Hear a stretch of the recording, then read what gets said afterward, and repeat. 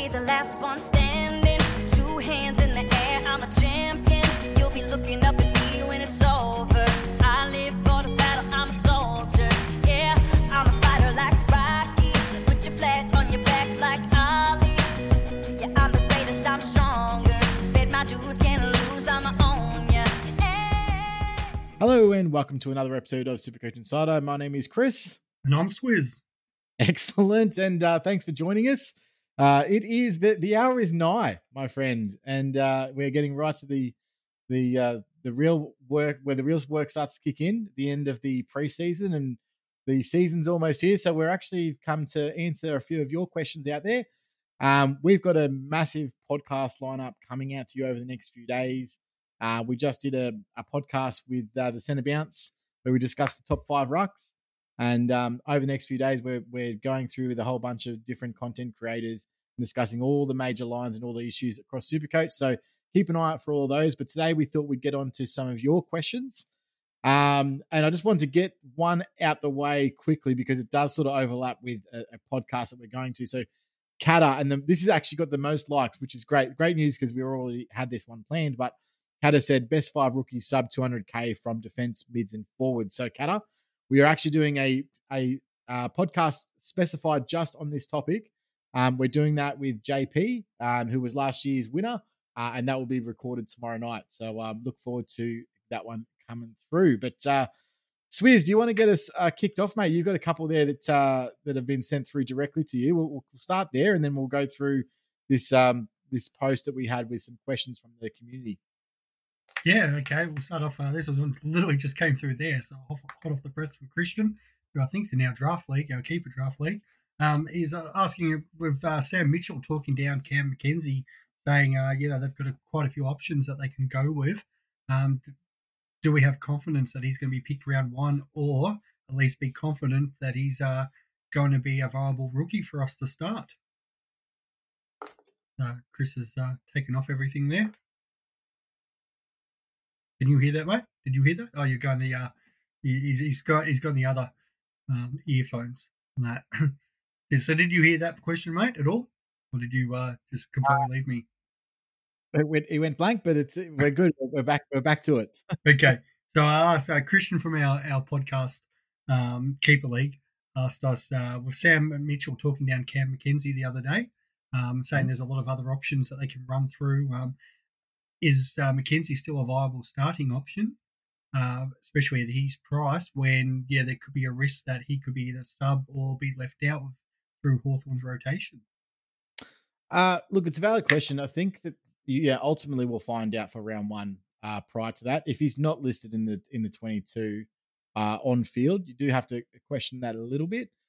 But from what I saw, and from what I saw from him in his junior days as well, he's much better and a much better user of the football in that role, in that position, and looked comfortable doing it against Collingwood, who are one of the more seasoned midfielders. Obviously not super defensive, but definitely got a lot of experience in that midfield. I just don't like their other options at the Hawks. And like there's guys like Warple still getting a game who I don't rate at all. And they do have a lot of talent coming through, but I'd have to say that he's the one that has the most scope to be a premium midfielder in the future. So when I say that, I mean, like, you got guys like Josh Ward in there. You've got guys like Warple, as I mentioned. Are these guys going to be a really top end midfielder? Probably not. Cam Mackenzie's one that's got the scope to be able to really come onto the scene out of the gate and impress. And he could be one to even rival Rising Star nominations and things like that. That's how good I think he could be and is. He's one you're going to want to have if he gets named. So I can understand if he's not on the coach's radar in that sense. But I watched an interview with Sam Mitchell after at halftime, and he was talking him up and raving about him. So I'm not as scared of that pick as I was. I think if it's me, I'm having him on my field. And worst case scenario is he's obviously can be rotated to bench, and that's why I kind of do feel that you're getting probably the 3 best rookies in the midfield are, Cam Mackenzie, Will Phillips, and Ashcroft. I am of the opinion that you probably start 2 of those on field and 1 from the bench. So who's that on field? Probably going to be Cam Mackenzie and Ashcroft with Phillips coming off the bench. But if it turns out that rotation doesn't work for Mackenzie, you could move him to the bench, etc. So I don't think he's one you're going to want to skip. So yeah, that's where I've got no Radical Lee at the moment because I've got Phillips sitting on the bench, Mackenzie on, so I can swap them at any point. The only thing that makes me kind of reconsider if him playing on a Sunday and the teams and he's an extended bench, and then I go, okay, Radical Lee comes in, Davey goes as my swing and comes forward, and then Oscar Baker, after his performance the other day, now swaps around with Phillips, and Cam Mackenzie's the one that gets left out, thinking that Radical Lee might have a better job security. But if I can find the cash to go all of it, for sure, because I think Cam Mackenzie's definitely they're going to want to play him through some midfield, and I think that's surely Hawthorn's way this year. Josh Ward, Cam Mackenzie, a bit like GWS. Finally, let's see the connection. Tom Green out to Finn Callahan there on the wing. It's kind of a bit of a free hit with them with a new coach.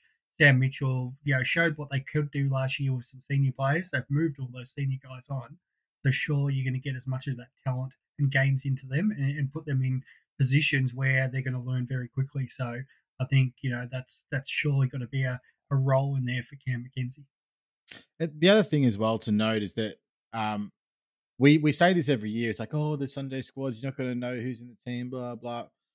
Realistically, that week before round one, all those videos go around with all the rookies, calling their mums and dads and blah, blah. So we're going to know. It's not like we're not going to know if they're actually playing. Whether or not it's a sub is the question.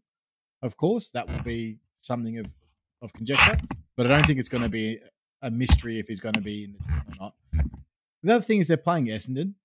So it's not like it's a big bruising team or anything like that. You want to try and ease him in. Essendon's a team that you could play him in that starting midfield and he would be completely fine.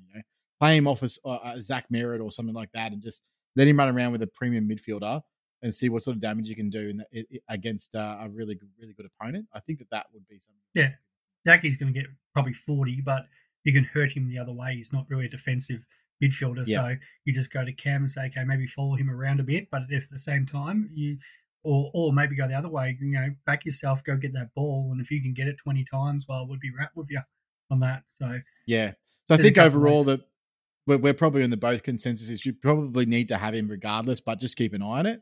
And even if he's bench, he's probably going to be good enough to make you money throughout the season that you don't have to worry about it. I also think that the bench, just this is an overall structure talk, I guess, but the midfield bench is really shallow.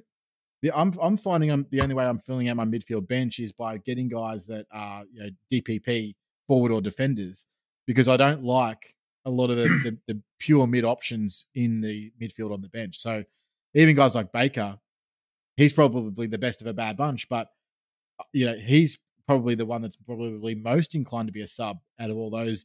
Johnson's dropped off the radar. He's probably not going to have any time in that midfield. Matty Roberts doesn't look like he's going to get any time over at Sydney. Who is the other guys? There's some small forwards that might get a shout. Darcy from GWS may get a game here or there. Or there are other guys. A couple of taller, like Sam Sturt and Connor Stone. Yeah, they're like your 190 centimeter types. Which we've already got kind of Fergus Green doing that. And he's got more experience because of his VFL and former, stint in at AFL with the Bulldogs. So, but your actual midfielders and that, there's not a huge lot. So that's where I've liked Phillips at M9 because I've got more confidence then if something goes wrong, I'd rather swap, him, Bakes, and McKenzie around, given what their role might be that any given week, and just hope that if one does start as a sub 1 week and that it's I've got enough time to make that swap before the game for the other one, or hopefully that one's playing after or beforehand, so I can make that swap. And another reason to for this as well is if you're playing say Radaglia R3 and your loop therefore is in your midfield, so M11 loop, which is how I plan on having my starting team, is if you do get a score like a 80 plus or something from a Mackenzie or a Phillips, that you can loop them on field. So there are options to be able to do that within structures. So just advise that, that's the way you're going about it, as opposed to going, Mackenzie, it's a M7 and then Phillips at M8. Try and get one of those guys to the bench, and then you've got security in that. Have you taken out then Madden and put in Blake Drury on that and gathering? Yes. Is your Yep. loop? Yep. Good. Interesting. I was actually going to ask that, but we might actually go there as the next question. That what is the best loop situation? Because a lot of people obviously going Madden. Some people I know have been in the thought that you don't start a loop, and that's usually my thing, thinking that one will eventually break out. But then does that put you too behind with the no VC or C option? And is it worth to have Madden, especially if you've got Radigalia, and then that gives you a link, and then hopefully Gorn or your DC or whoever, then you've got already that loop that will able to give you the ruck forward flexibility? Or is it in your case going Jury and having the forward mid flexibility, or is it even maybe defensive mid? But I think there's probably enough defensive rookies. Do you have any thoughts if there's a better one? Yeah, so there's three ways to go about it. So obviously starting just a regular classic R3 loop is fine. This is obviously you don't have to start a loop, which is what you mentioned, but I'm leaning towards starting a loop that is probably going to play later in the season. So someone like a Drury who probably won't get a game from round one, but is likely to play at some point during the season is good for me. But I can also see the benefits in not starting him so that you've got a downgrade option. So I suppose it's a bit of a way up. Someone like a Josh Sin as well, who is likely to get games, but he's probably not going to play right off the bat. I know that a lot of people went Elijah Hollins last year, and that ended up boding really well for them with his great scores right at the end of the season. So there are ways that you can go about it. That's the way that I'm leaning towards now that we've got a viable R3. If we didn't have a viable R3, but often this happened for the last 2 or 3 years where we've had some great rookie rucks that have come through and scored a lot of points, made a lot of cash, and then we've been able to actually capitalize on that. And I think that we'd want to do that as we go. Where we see the opportunity to make cash, we should try and make it. For someone like a Radigalia, we should try and get them. If you're not on field, that's fine. Having him in R3 would be great. Downgrade option, you'll just sit there on your pine, maybe not do anything for you, but it'll get to 300k quite easily. And then bang, you got 200k upgrade down to a potential loop or to a potential other playing player. So yeah, I do actually think that there is some other ways to be able to facilitate that. I personally, if I'm going to be running a midfield loop, I want it to be someone who's going to be playing at some point. So whether that's Drury or Sin, I like both of those options. You could also go, the other thing I've thought of is someone like let's say Cowan gets named ahead of Sin Cotter round one. You could have Cowan in your defense, Sin Cotter in your loop. He could be your loop. And then bad game from Cowan, seeing Sin Cotter come through, bang, he goes into defense. And then you've still got a loop, but you're just switching it around. So and that's why I brought up defensive midfielder before, because all reports is they're going to go one and not both, where I think I'd rather start both. And if they're going to chop and change, at least I've got one of them in there. And then, one becomes that defensive, or becomes that loophole any given week for me. So the BC captain's there, because I think that will be the case. The Blues probably won't play both of them. All reports is Sin Cotter will be the one that'll get the first start because he's the mature age guy. But I don't think Cowan will be too far away. And it could be just a case Sin Cotter plays 2-3. Cowan, you go to the reserves, bang, you're in now. Sin Cotter, you're back out. And it might be swapping again with Ollie Davies, because Sin Cotter did play up on the wing the other day, where Ollie Hollins did as well. So the 162k, I think he is, Carlton rookie. So it could even be all three of them swapping them. They might play two, they might just play one. So I think that's definitely an option there if you're looking for something different to Madden. Yeah, absolutely. So did you have another one? Yeah, I had one last question, which was direct. I had asked me just before about, somebody else also asked me about Tyler Young from Richmond. So I don't know if I haven't had this confirmed yet, but we've been getting messages saying he's been getting confirmed for round one. I don't know if there's something put out. I'm on all the Richmond forums, haven't had anything come through there, but the 102k rookie from Richmond, who apparently if he Tarrant or maybe even Tommy Lynch is out and Bolter plays forward and there, but they do have a couple of injuries, especially in that Richmond backline at the moment. The rumour is that it looks like Young could be playing round one. So would we consider starting him as a super coach option? For me, I know last year we had Gibcus. Gipkus was a high draft pick. Much more confidence in him than I am for Tyler Young going forward. I guess if you're really stuck for cash and you potentially that's where your loophole might open up and go, okay, I'm going to start this guy knowing he might only play 2, 3, 4 games. And obviously he's in there thinking from round one. So he might get more games throughout the year. But I think there's better defensive options than him, Chris. Yeah, I mean, I look at their run. Obviously Carlton round one. That's not good for a. What is he? Is he a fullback? Is he? Yeah, I think he's about in that weird height again. But let me. Because obviously playing against Charlie Curnow and Harry McKay. He might even be a bit more taller. Because for some reason I thought he was about 193. He's 196, 97 Ks. Okay. Yeah, so he's going to play a traditional, say, fullback or something like that. Yeah. And yeah, so round one against Harry McKay and Charlie Curnow, that's not defender. Great. And then the next week they've got Adelaide, so Tex Walker might be the matchup there. That's not a great matchup for a rookie. Round 3 they do play the Pies, so that's not too bad. Dan McStay's obviously. I think people are thinking because it's mature age, but he's a key defender for a reason. I think he's just going to be that dowler. You go out there, just lock down, and probably scores 20 to 30. And he'd probably be the least scoring player on the field, even with maybe the sub. Yeah, we also just don't have enough information. There's enough defender rookies that we don't really have to stress on it. And worst case scenario is you get to round 3, he's got a huge break even, and you need to get him in. Okay, then we look at it. Yeah. It could be just a rookie correction, but to me, I don't think he's one you look at this stage to lock into your teams. The worst thing you can do from a structure perspective is lock in a 102K guy early that maybe drop round 2, round 3 or whatever, and then you don't have the money to bring him up. He's not made you any money. You've just got to sit him at D7 for the rest of the year. Like, it's happened to me before where I've had one player that just never made any money, was never able to sideways him, tried to get him out of the buys, and it ruined the whole season just from that one simple mistake. Always better start with a more expensive option if you can, especially on the bench for that reason. So I can see that. It's going to trap a few people in. I think you'll get, because Richmond Carlton are usually the first game. Obviously, we get our rookies first. So people try to lock in on, here's a rookie, especially 102K. How can we not lock him in? So I think some will. And then, come round 3, you'll be like, oh, everyone's back at Richmond. Now what happens? And you never know. You might get a game or two later in the year, but then you're relying on, he's probably 6th, 7th in the depth chart. So that's the issue right there.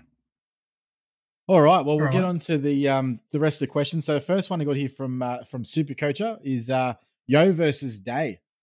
So do you want to give us your thoughts on that one as the mid price? I think ultimately not a lot of people are running 2 mid prices in defense, mainly because Bose has sort of dropped off the map. And I probably wouldn't call, say, Liam Jones a necessarily mid-pricer, is more rookie-priced. So really people are looking at that one position that they're looking at for the mid-pricer, and it's generally speaking, Yo and Day are the 2 options everyone's talking about. What do you think about those guys? Well, I think I sent Supercoach Twitter into meltdown when they said who was dropped out of your team from the weekend, and I said it was Elliot Yo. He is back in there at the moment because it's just the price, but I didn't think he actually looked that good. Probably looked a bit unfit still, playing defensive midfielder. I would have preferred to see him zoning off at half-back. The thing is, he is still playing midfield and didn't play that much time on ground, probably just because of fitness, but hasn't done a lot wrong pre-season. So surely, if he can still get a 78 with, like 50-odd%, whatever he played on the weekend, and, he's going to probably work into it. I feel like he's probably a safer option with Day.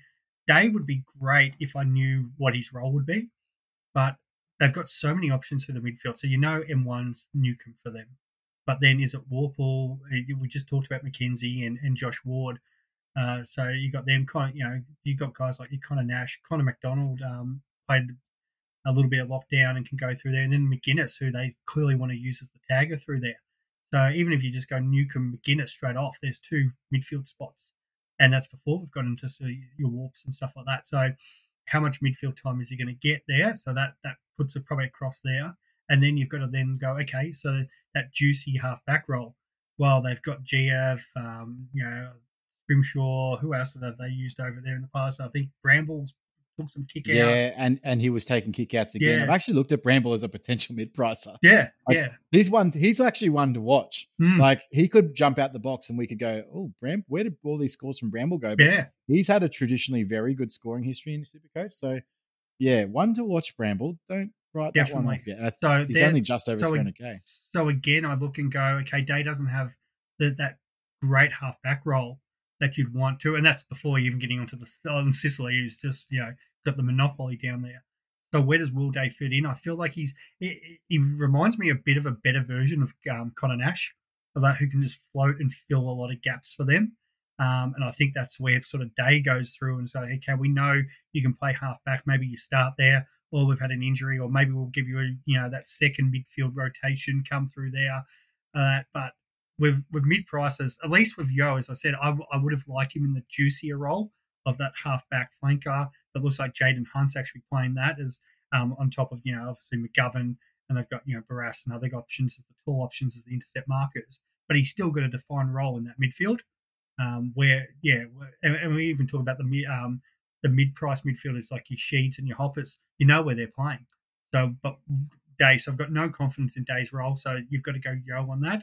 But for those people who, and I think Yo's in 50%, a lot of people are looking at trying to get Yo up to, say, Ridley or up to one of the primos. I really like that move if you can put the cash elsewhere and do it there. So I've got no problem if people want to fade both. Yeah. I would have to agree with you in regards to, I'm actually not 100% that I want. If there was a way that I could probably get off the O pick, I probably would. What's convinced me, and what I actually spoke about in my podcast earlier pod team reveal, is that he's in so many teams now that it's really damaging if he goes big and you're not on him. And it's almost like, okay, I just got to have him in my team just because even if Day just happens to go better, which is, I'm not sure what the percentage chances are of that. You haven't won by that much. He's not going to be a lights out pick where you're going to, everyone needs Will Day. Like, he's not going to average 110 over the first 5 rounds and go, oh my gosh, I need Will Day. Like, that's really out of this world, left field, not going to happen. But there's a chance that Yo does burn you, and there's a chance that Yo becomes a keeper. There's a chance that Yo can go on a heater and average 105 over however many weeks. And if you're not on him and everyone else is on him, then your season's over. So the safety in numbers with Yo is probably more important than trying to have an ego pick like Day work out, especially when it's 30k more expensive. It just doesn't really work in your favor. Yeah, and Day's highest ever score is 122. Like, yeah, and he scored 100 maybe twice or something in his career. Like, he's not. Yeah, I've got no confidence of, as you said, the hurt factor there. He's not coming out and going 120, 120 because he's just never done it before. We just said that Yo didn't look that great, but I mean their PPMs, points per minute, were almost identical. So it's not like one of them is right now a much better pick than the other one. So take the safety approach. Just go with Yo just for safety purposes. If you really want the option to be able to change today, that's fine. Leave 30k in your bank and then go into round 3 and reassess. But I just don't think it's worth going through those hassle or the stress of not having him just to say that I chose Day instead of Yo. I don't think that's one that you go unique on anyway. Not my opinion. I think there's even a couple other better options than Day. Like, if the question even was Benny Long, but with Constable, if Constable wasn't playing, possibly that would have been a better conversation with him versus Yo. Yeah. Just because of role again. That's what it comes down to. All right, on to the next one. So the break evens, great guys, by the way. They've got some versus picks that they want us to go through and get our thoughts on. So their first are Cogs versus Goulden. I always say Golden. Yeah. So what do you think? So just you're off the top of the head, Cogs or Goulden? I've got Goulden. Yep. And they've got. I also have Goulden. I actually dropped Cogs to Goulden. Wits versus English. Wits. I also have Wits over English. And Zeeble versus Flanders. Zeeble. Yeah. Just adding on that, I've also got Zeeble. We're all 3 locked on that one. We just for those playing at home, this week has been me and Swizz going back and forth, going, "Oh, what do you think about this?" And me going, that's what I changed my team to. Exactly. Our team is way too alike in that. It's probably why I delayed Yeah. putting out my pod going, okay, is there any way I can make a change here so it's just not a carbon copy of Chris? Right? We talked a bit about in our Rucks pod that'll come out with the boys from Centre Bouts, but I think English probably averages more than that, but it will probably play less games, where Wits is that safety option, and I just like the guy that I can back myself in, and he even early on could be a VC or even a C option, just because some of the matchups that especially VC round Yep. one, where I think Zeeble Flanders, if I knew again the role, I would have loved to see with Tukin, and I think he could be one that might do really well and might have to be a correction, but is it just like we've seen it before with the Suns, Rank and Darcy McPherson? They've had guys like this who have had games where they've picked up 25, 30 possessions, maybe get a goal too, but it's never been consistent, and it's always seems to be the big three in there as it is. So I don't have as confidence. Where Zeeble, we know, even the other day, what did he get? Was it 80 or something? But it was from like 15 possessions or 80, something. 86 from 15 possessions, 15 including 13. possessions. He only had 2 marks. Yeah. He had 2 marks. That's uncanny. That's right. And even more the point now is North without Ben McKay probably does alter their back line. So even if you thought maybe Core or even Griffin Lowe coming in might take some intercept marks, well, those guys, or if it's Young, they're going to have to all play lockdown. And Zeeble definitely is just going to be the one that's freed up to do what he wants to do down there. So I've got a lot more confidence in that. Yeah, I agree. Obviously, again, we say this about 1,000 times, but starting with the more expensive one, you can always correct down if you need to. But it's rare that we get someone with Flanders' role that just jumps out of the box. That high half forward that pushes into the midfield. That's Zach Butters in a nutshell. But even he was never able to get to that really good scoring average without getting at least some sort of midfield mix. And I think last year he had somewhere between 25 to 40%. And it was just enough to just kick those, 9 scores over to that 110, 115, 120 sometimes. I just think that it's just really limiting when you're not going to be around the ball as much as you probably should be. And I know he got 30 disposals, but I can't see him be able to do that regularly in a normal season game. I don't think that 30 is going to be a common thing for him. If it is, great. And I mean, he didn't score amazing with the 30 disposals anyway. I mean, what did he end up going for? Well, Suns have a horror draw to start off with. Yeah, absolute horror draw. There's a few games in there where you go, okay, maybe there's the North game or whatever. But to start against Sydney and Geelong in the first 3 weeks, the two coming off the grand final, Freo away. I think that's in South Australia, but still obviously travelling. They've got the Tigers down in Melbourne. They've got Melbourne as well. I think that's all in their first 7 weeks. So you could be looking at they're playing maybe the top 4 or 5 teams in that period. And if he's coming off the half forward flank, you got to ask questions there, going, where's he getting this this big boost in those matches and stuff? So I think they might even play Brisbane straight after that too. So there's another tough one. I don't compared to like Zeeble, who's even it's just like it doesn't matter if West Coast North Melbourne are getting smashed because Zeeble is going to see plenty of ball down there.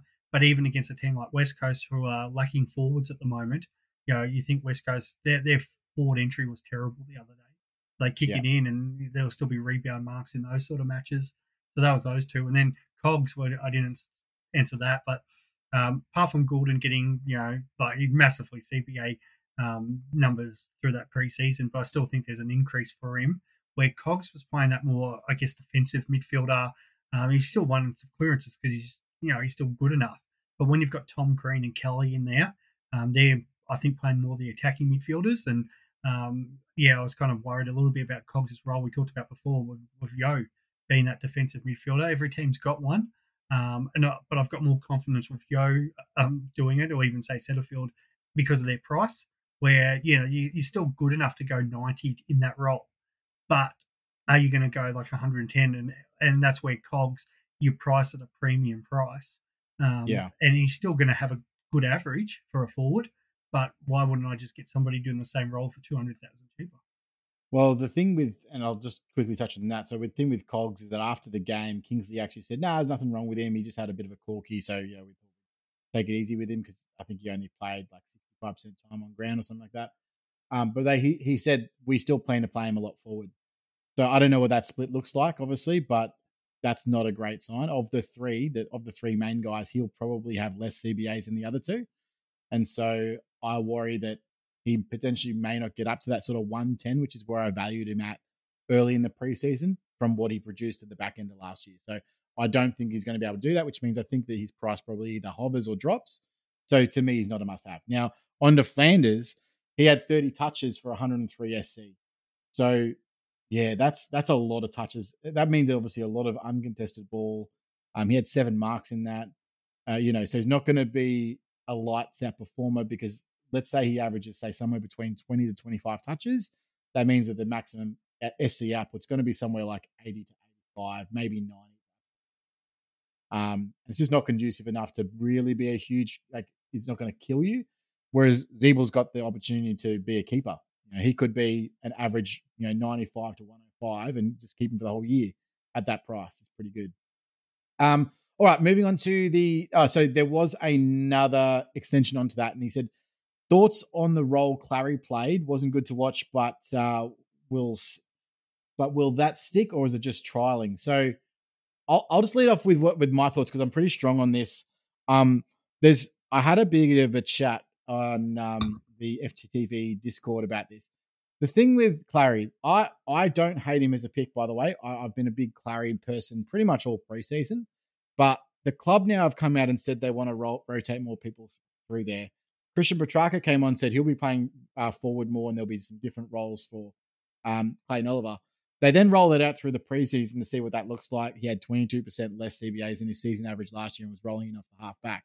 So there's 3 pieces of evidence that suggest that Clary's role is not going to be exactly what Clary's role was last year. So at 700K, we run the risk of not believing anything that they've actually, the club and everyone has said and shown, but we're just going on blind faith that, no, he'll be right. And I just go, well, maybe. And there is a chance that, yep, maybe that is nothing to worry about at all. And he goes in along and averages 130. Or maybe we just ease off a little bit, wait and see. And then, if we need to readjust, we readjust at round 3 or further into the season. I just don't think it's really the best solution to be running Clary, especially if it's just Clary and not Laird. I can understand if you're doing both, because then you're sort of protected regardless. You can roll off to round 3. You get to round 3 and you go, okay, Clary down to Neil or Clary down to McRae or Steele or whatever, whoever's going crazy. You've got an option there because you can always just jump off in round 3.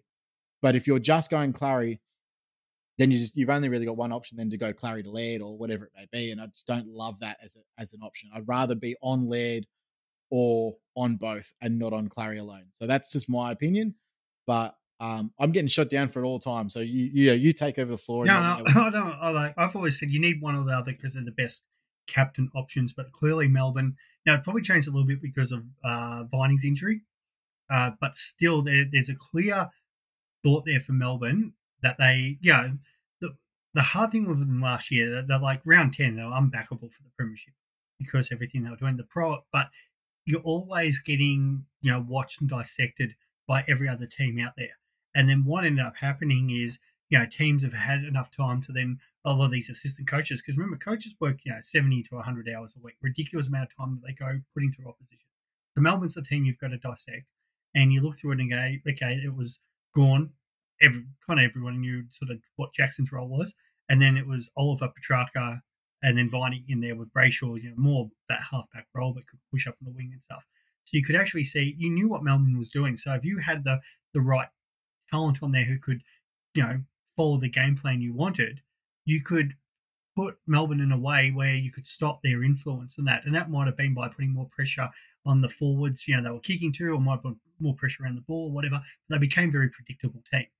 Now that they're obviously trying to get Pickett up the ground, because Pickett offers a bit different than that. So even if it's Pickett goes from, I don't know what his percentage last year, but it was really low CBAs, but you might increase him to 20%. It's something different there through that. You could see the Grundy and Gawn both starting in that midfield, and go, okay, Grundy, you're going to play this, 5%, 10% as a non-baller. But I feel like Melbourne are going to change things different to make other coaches think, oh, hang on, they could throw anything at us at any time. And that's going to obviously help with their premiership tilt. So Oliver, yes, his best position is around the ball, and they'll want him around there as much as possible. But we've never actually seen Clary, do like what Bont does and go up forward, or start off on a wing like McRae did, but still push in and around the contest. So maybe he loses a tagger, or maybe it's just something that an opposition haven't thought of. So I think Melbourne have the ability to win enough games where they can troll some of this stuff through season. And I think that's where, it might be like we were talking with McRae. It might be a case where it's only 5% or 10% CBAs, but that could be enough to put his score down 5-10 points. And that where that 120 to 130 becomes a 115 to 120 guy. That's pretty much where I sit with it. I don't think his changing is that much that's going to be like, oh my gosh, it's going to be a bad pick. No. But he drops down to 600K at that if he goes down to 115, right? Yeah. So that's the thing, is like, then I can pick him up at a reasonable price and save myself 100K off the starting price. The other thing I wanted to quickly just mention there as well, in regards to Melbourne, I don't know if you saw a recent Dale Thomas was chatting on radio on the Listener app, and he mentioned that they mentioned on the one of their Triple M broadcasts or whatever that he picked out that Stephen May last year, every time that they were at one end of the ground, they would kick to a certain side, and every time they were at the other end of the ground, they'd kick to another at the other certain side. And he said, yeah, he announced it in round 10, and then they started losing after that, and he thinks that he's to blame for Melbourne not winning the premiership last year because opposition coaches worked out how to play them from defense. But that's true. They are the most predictable team from fullback of all time. They just go to the corners on one of each side, but they could even tell which side they were going based on which end they were starting at. Yeah. So that's crazy. But there was no reason for them not to just back the talent that they had in. That we're going to win the game. Create a contest. Yeah. Whatever. Yeah. But these coaches are, they get paid a lot of money because they spend a lot of hours dissecting teams. This is what they get paid for, and they have a ton of assistants around them doing this as well. So that's where now I think Goodwin's gone. We've got players on the list here. Like Melbourne have one of the better squads going around, especially a better 22, a few underrated players on there, where they can be a bit more flexible. I don't need to go like full Bevo like the Bulldogs do, and start playing like Caleb Daniel in the ruck or something like that. But they've got enough talent in that squad where they can go, okay, maybe this bounce it's Petrarca with Pickett and Grundy starting as on the on-ballers, and let's just see maybe Oliver, like Carlton did a couple of times last year. Sam Walsh started at half-forward flank and rolled up straight away. And that, so, what's the match? Clary then gets D6 on him at that centre bounce and rolls up. Well, it throws a different dynamic, and I was like, oh my God, now they've, how do we match that up? So I think we'll see a bit of that from Melbourne, especially early on.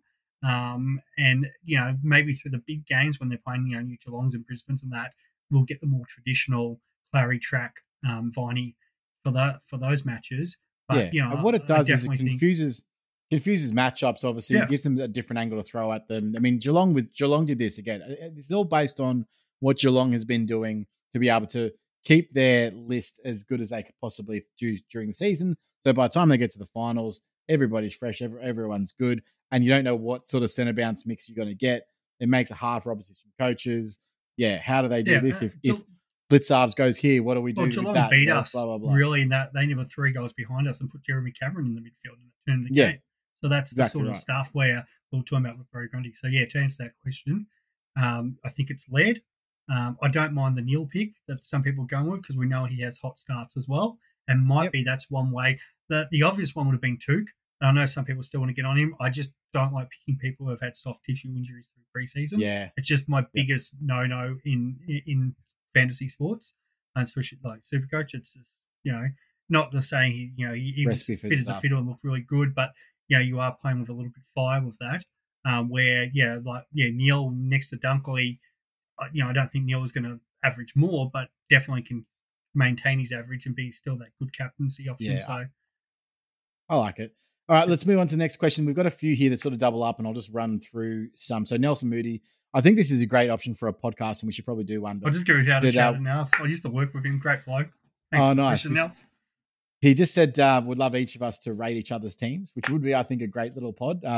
Unfortunately, our teams would be identical. So We were all wouldn't be much identical. to it. So that was It's a the great best team. team ever. Looks awesome. Yeah, exactly right. Yeah. We got another one from Supercouch Potato that obviously asked, should we downgrade Cogs to Goulden? So we've already touched on that one. The Fiddler actually said that he went with Taranto out instead. So I'd like to touch on that because I did a little bit of a deep dive, probably a little bit too much of a deep dive. I tend to get real involved with statistics. And Taranto, I think, is a guy that he's just going to find the ball regardless of what he's going to be able to do. I mean, we saw that in the weekend just from the pure fact that he had 8 marks. And I don't remember the last time I saw a Richmond midfielder take 8 marks in a game of football. So he's going to be able to find the pill regardless. And that sort of scares me a little bit in regards to his scoring potential, because I was of the opinion that the way that Richmond play, they have a lower ruck contest than virtually most of the other competition and a lot less than GWS have over the last few years, which leads me to believe that Taranto's scoring output could drop. But I just think that he's just good enough to find the pill. So it's not going to really matter anyway. And he gets enough uncontested ball that he's going to be able to float around that 105 average, regardless of who he's playing for. But if you're picking him to be like a 110 averaging player, that's not going to happen. So I don't think that he's necessarily going to destroy you on price or price you out or anything like that. But he's one that is going to be a solid return on investment. Whereas Goulden could. If he gets a really good role, like 50% plus CBAs and goes crazy, he's one that could really rise out of the gates and be priced $550K plus within the first 5 weeks. So just one to watch. What would I do? I'm trying to get them both in. But if I have to squeeze at this point, I'm probably going Goulden for hurt factor. Yeah, I've got Timmy. Naturally, both of them in. I think it's a case of we haven't had also those kind of midfielders for a while. Yep. Cochin played very different. Dusty again is very different. So now that's Hopper, Taranto in there. I think both of them. We just kind of change how we've been playing, and that because you can only really coach with what the sort of resources you have. And now that we've got that, and Nank's probably in his prime as a ruck, so I think Richmond do play a different way with both of them in. So yeah, in a perfect world, you kind of want both.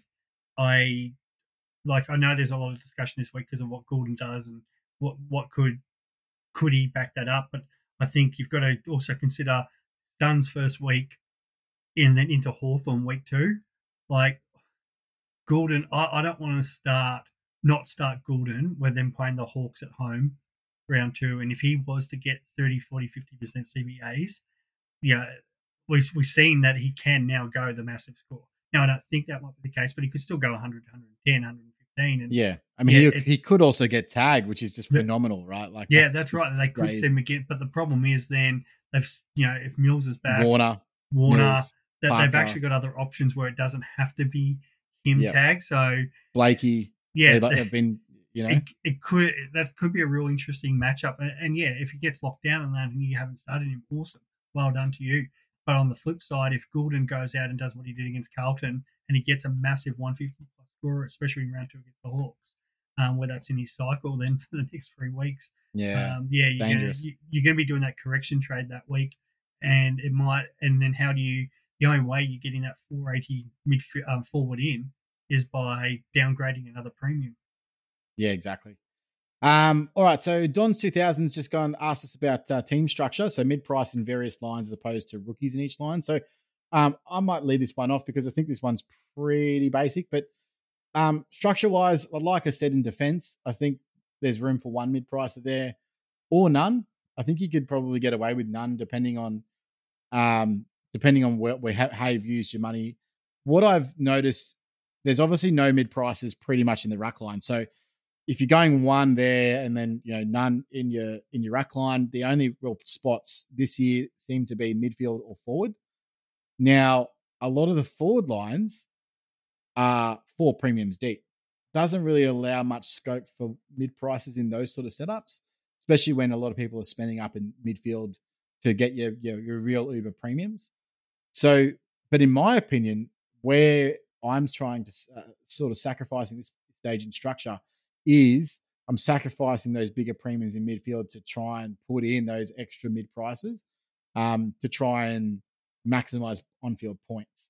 So structure wise, from a mid price perspective, I'm kind of loading up in midfield and a little bit in the forward. I'm actually going really. I don't have any on field rookies right now in my forward line.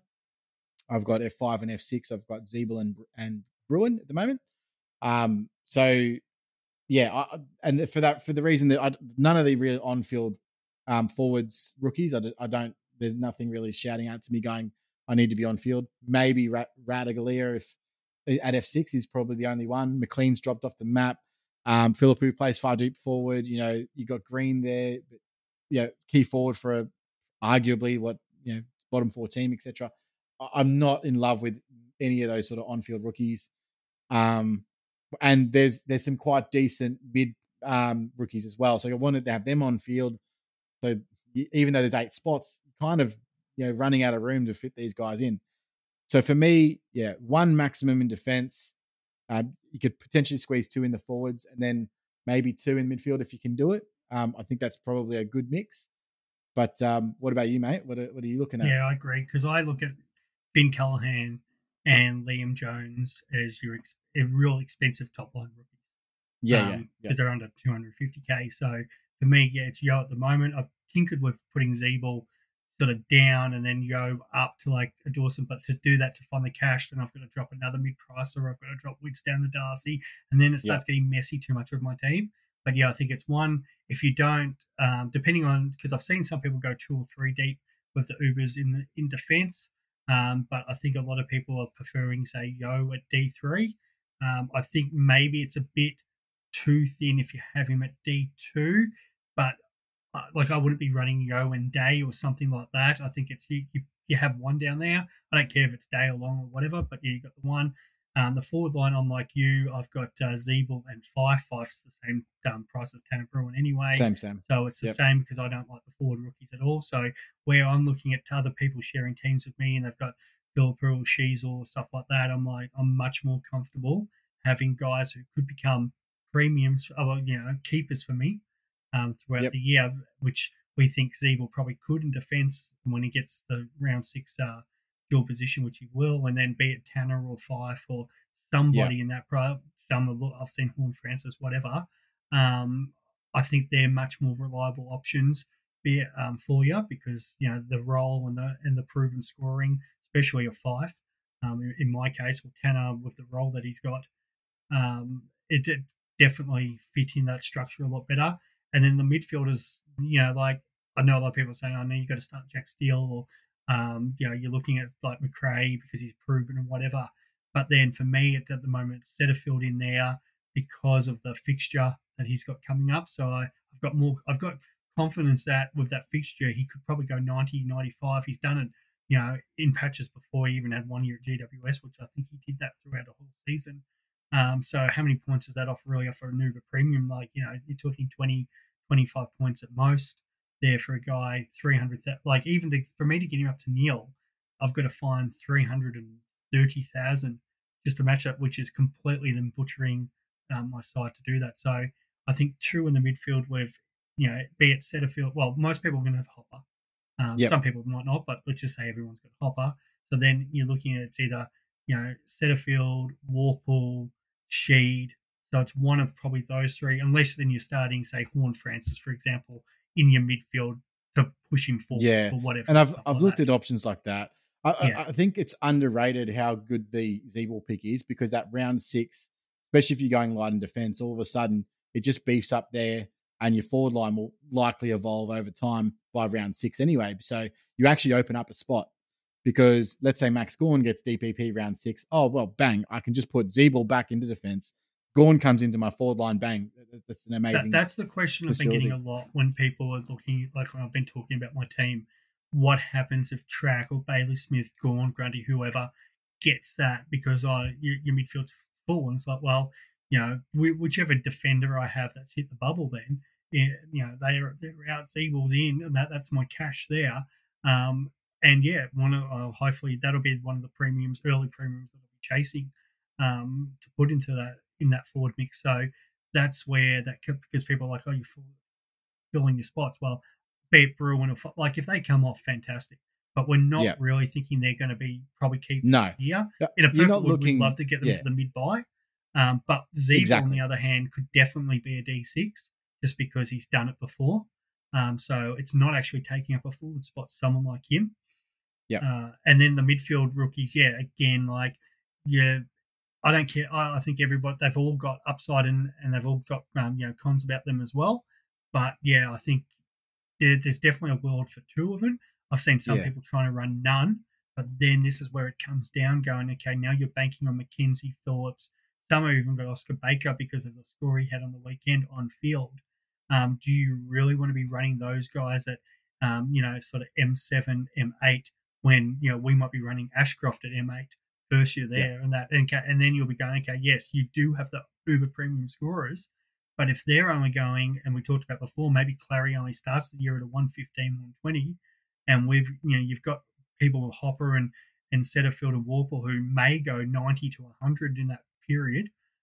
You're only getting an extra 20 points, paying for an extra 300k for it. So that's where I think you probably need the two. There's also something to be said. I was chatting to JP 2 days ago, I think, and he mentioned that from his lineup last year, JP was the winner last year. He actually started 8 mid prices last year. Now, this bodes into, it's obviously very structure related talk, but with the extra trades and the boost and etc., he didn't have any sort of special team, but what he did is he traded very well very early, which set himself up. So his team wasn't amazing, but from those 8 mid prices, 5 of them ended up being keepers. So starting guys like Witts obviously helped, Cripps obviously helped. I think everyone had Brody and Cogs, which obviously helped. But if I'm looking at my team and thinking, okay, I want to be aggressive and I want to trade into the right guys very early, the only way I'm going to be able to do that is if I've got the flexibility of a mid-pricer to be able to be, I don't need you. I'm just going to trade you out. I'm going to down one, down up, and go get Clary because Clary's a must-have. I'm going to go get Stewart because Stewart's a must-have now. But I can do that because I don't care about who I've got in my team. And the other thing that he realized is that from his starting team, he only had 8 premiums that were premiums at the start, and he had in his final team. So you don't, as long as you hit those right 8 guys and then you have the right mix and have the forward thinking and flexibility to change around your team and be flexible, that's what's unfortunately something like a Guns and Rookies structure really sort of handcuffs you. Because if you get the wrong mix early with Guns and Rookies, you're running behind the whole season because you don't want to trade out your premiums. You don't want to, you want to wait until your rookies make enough cash. Whereas week 4, I could be like, look, I've only made 20k out of Zeeble, but he's a shit pick and I need to get off it. So I'm just going to downgrade him now, grab 200k and go straight to a premium that's undervalued and overperforming. You can make those decisions on the fly when you've got these mid prices. So I think it's important to remember that when you're setting up your team. And with this year, obviously more than most, there isn't a lot of mid-priced defenders or anything like that. So take the mid-priced options where they are. I think that's probably our point there. Yeah, I've had the same discussions with Abdul, the crazy man of Supercoach and that, but that's exactly what he had. He had Tom Greens and whatever in the midfield and stuff. So I can't remember exactly how many mid-prices he had, but definitely was very aggressive with that. So aggressive he ran out of trades where JP didn't. But that's where they've sort of gone with that strategy going, I can have guys in there. And then if you get the right one, like he did, for example, Tom Green last year, who he traded out at the right time, but you don't, at least with mid prices, we are going in there going, okay, this guy doesn't need to be a season keeper for me. I'm hoping I'm happy to trade him. Yeah. I'm hoping to pick Setterfield on the fact that Essendon's fixture, Caldwell's, got a knee soreness, maybe a longer term knee injury and that, which I don't wish that on anyone. Parrish had his, calf iced up after the game. So there might be something there. So I'm backing somebody well like that who, with the maybe things all going well, why can't he come out and be their second best midfielder and average 100 during that period? And all of a sudden that gap between him and a big premium, it's really closed. And that's where like Abdul got lucky with the Tom Green pick last year. So that's where you start looking at these decisions where, we talked about, like Ben's been in that situation. I think he had Whitfield last year. And because he's that premium, just mentally, he's like, no, I can't trade him out. and that where if it is a mid pricer, it's so much easier mentally just to go, yeah, I'm going to fling this guy off to either the best scoring rookie or another mid pricer who's flying. And I mean, you just look at, say, Clary, for example. His last 2 scores against the Bulldogs, who's obviously his round 1 opponent, is 96 and 112. Like, he's got a 2-game average of 104 against them. If he does that and then backs up with another poor game, and Setterfield comes out and goes 100, how pissed would you be owning Clary, paying $700K for him, but Setterfield's gone 340? Yeah, the same price for $350K. So, peace of mind. Moving on to the next question. So, just a random one. This is live and that. So I've got my Supercoach draft there, mate. It's my pick, and we're just talking about that Zeeble versus Horne-Francis. I think I'll go get Zeeble at pick 100. Yeah, you will. Thank you very much for leaving that, guys. Nice. All right. So Damien Ford says, is Asava an option at R2 if you aren't running a Cameron-like player in your forward line for ruck swing cover? I liked the Asava ruck 2 when we had McAndrew as he's going to be playing. You had a third option there from a ruck rookie perspective. I'm not sure you can run Cameron at the moment. I just don't like. I'm not in love with it. Oh, I thought you were talking about Asava at R2. Yeah, Radical. Okay, yeah. So Rad R2 if you've got Cameron in your forward line. The thing with the Cameron in your forward line is he blocks other options. So he blocks mid prices. He blocks the 4 premiums that everyone's got. And, you still got even guys like Cunnington there. Like, there's a lot of guys that are potentially going to go better than him. So having him there just to cover, I just don't love as an idea. If you're just doing it to save cash, I'm not really, I'm just not sold on that. So I played around with it. I did, because I was like, what does it look like? How does this formulate? Like, we were talking about the idea about Darcy Cameron being a really nice F7 R3 going through as a backup. So in case where, like we talked about Abdul last year, where he ran out of trades with about 4 or 5 weeks to go, if he's got that situation with DC sitting there and you get the 1 week injury, well, it's fine, because you've got somebody like DC who can score between 90 and 100 come in and your team's not affected. The problem is we're all expecting Gawn, maybe even Grundy, pick up dual position. So you're going to have a guy in your forward line potentially who can cover your rucks if you get the 1 week injury anyway. So what Darcy Cameron's value because of that drops off dramatically.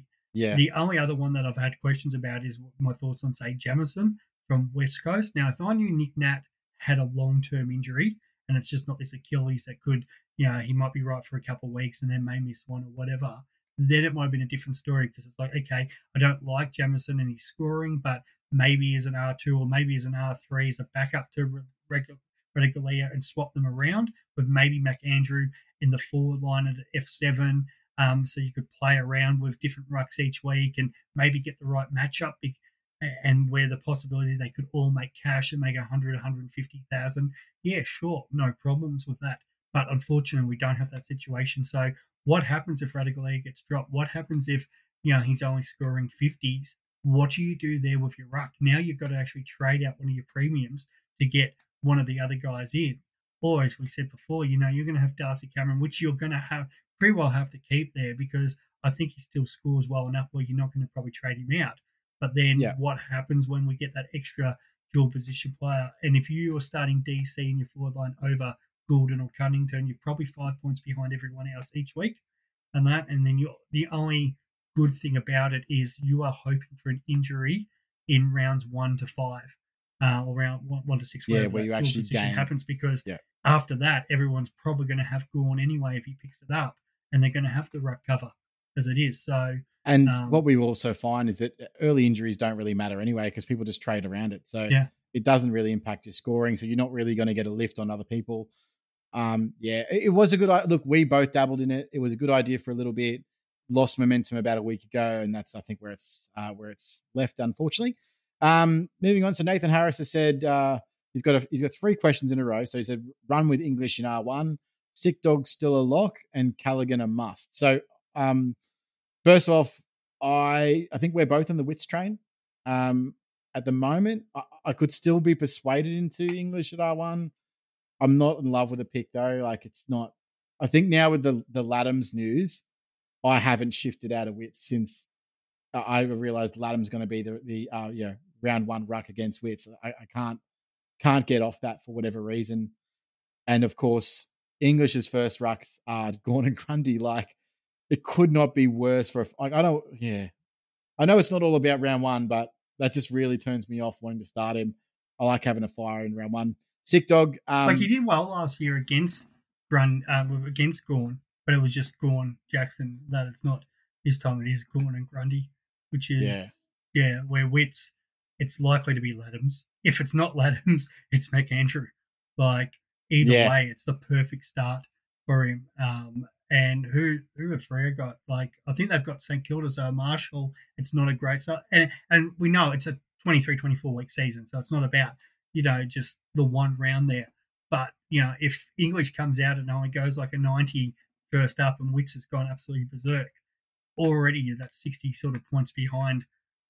Somebody who's only 20k more expensive, and now you need English over those next 10 weeks to average 5 points better just to catch Wits.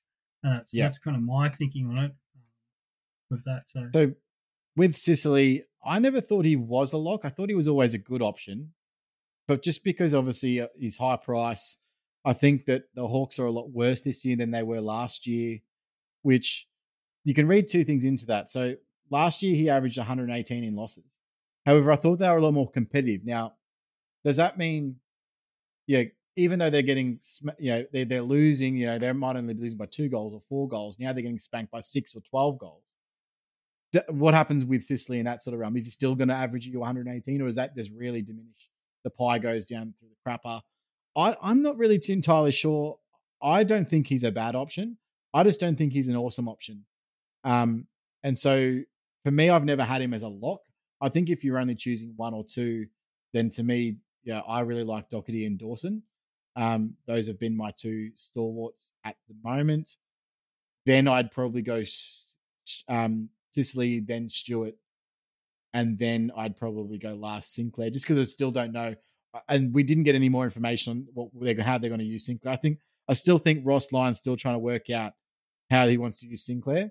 I think they had a faster ball movement through there. What's going to hurt Sinclair is now they've got Messiah Wangareen Malira down taking kickouts and a bigger role down there. So that's naturally going to impact on Sinclair's scoring. So I was pretty high on Sinclair when I first thought Ross Lyon, slow ball movement, it was completely opposite with that. Where for me, like I've still got Sicily as the number one defender, but I don't think there's a big gap with him, Dawson, Doherty, and Stewart.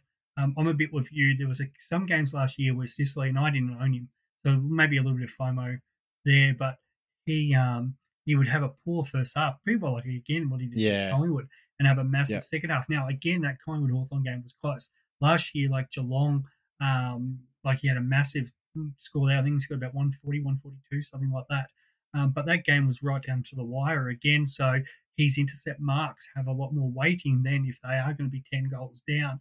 So him having that massive 50, 60-point quarter is going to be more difficult if they aren't being as competitive. So is it the Hawthorn we're going to get that played Geelong, or is it the Hawthorn we got when we're going to play against Collingwood? And that's going to affect some of his, if he's only on 30, 40 at half time and they're already down by 6 goals, well, he's not having a 50, 60-point quarter if he's just starting off intercepting, because they're not going to be worth as many points. So that's just something to take into account. I still think he's going to be up there, and as I said, he's not going to be a bad option. I've got him as number one because I still think he takes kick-outs. If he doesn't kick out, they kick to him. He's going to still get plenty of ball down there. But I think the difference between maybe him, Dawson, and Doherty is barely anything. And I think that probably Dawson and Doherty have the better start to the year. Yeah. So why am I paying extra 20k for two players that I can pick up who I think are all going to average around that 110 mark flat? And I think Stewart's pretty well the same. Stewart has a great average at the MCG. So I know a lot of people are like, he's not playing at Geelong. His average at the MCG is just as good. But they do have quite a few early interstate games and that. And it showed on the weekend that 91, that's usually what he is in interstate matches, that 90 to 100 sort of guy. So I'm happy to fade him for now, even though he can put the big score in, because I really want him in that period when he's playing So, Geelong games. I mean, if I just look at the fixture run, so part of the reason I like Stewart is because in round 4 and 6 they play Sydney and Hawks, who've both tagged him in the past, and I think that probably continues with Stewart.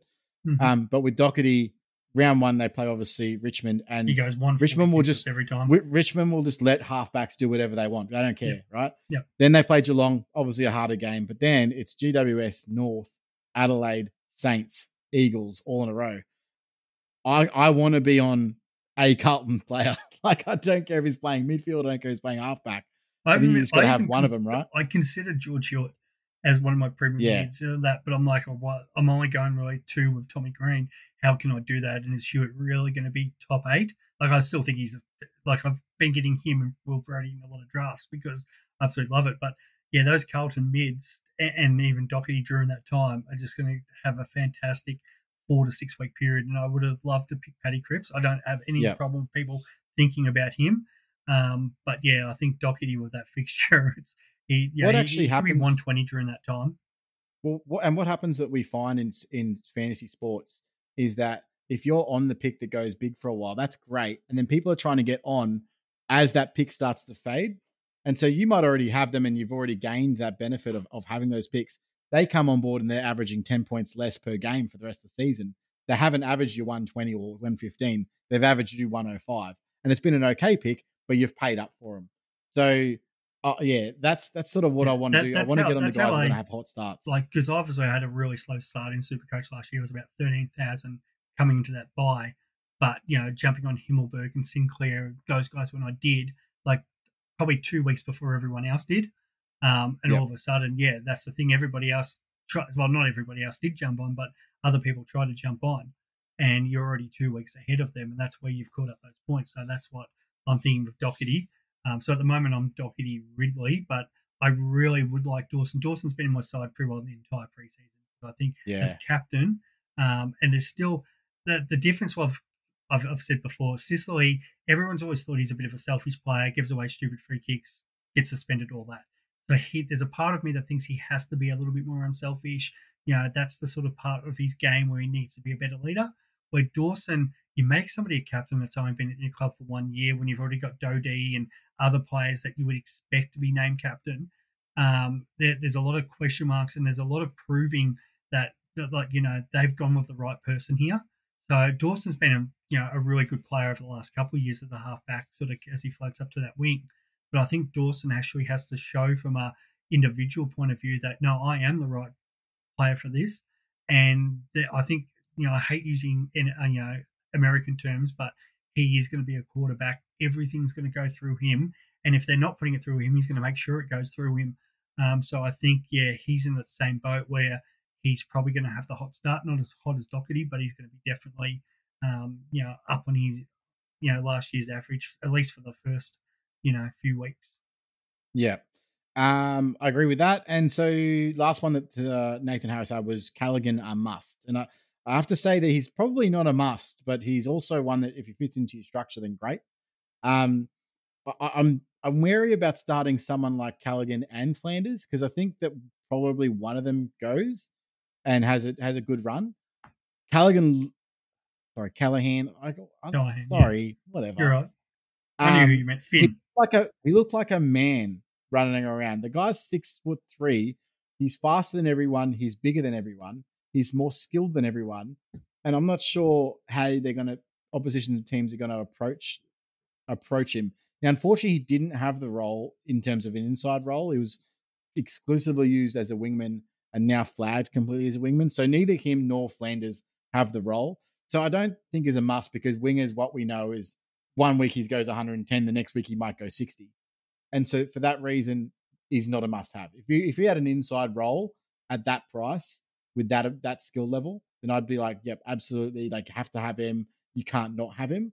But no, I don't think he's a must-have. I think he's one that is more of a luxury pick if you've got the extra cash.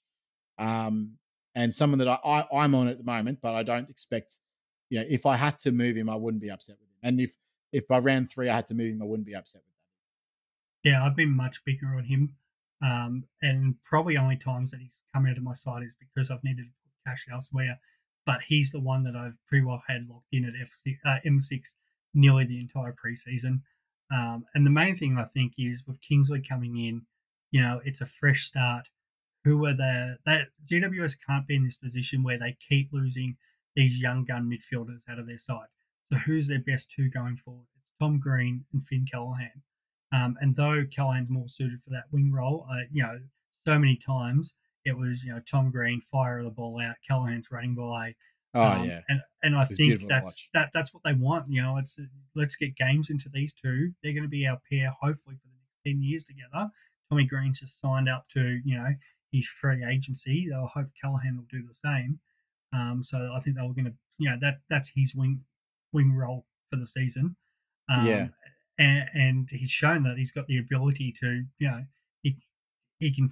But what I really like from the game, he keeps his width as a wingman, and that so he's still got the ability to get in there and get the ball if he needs to.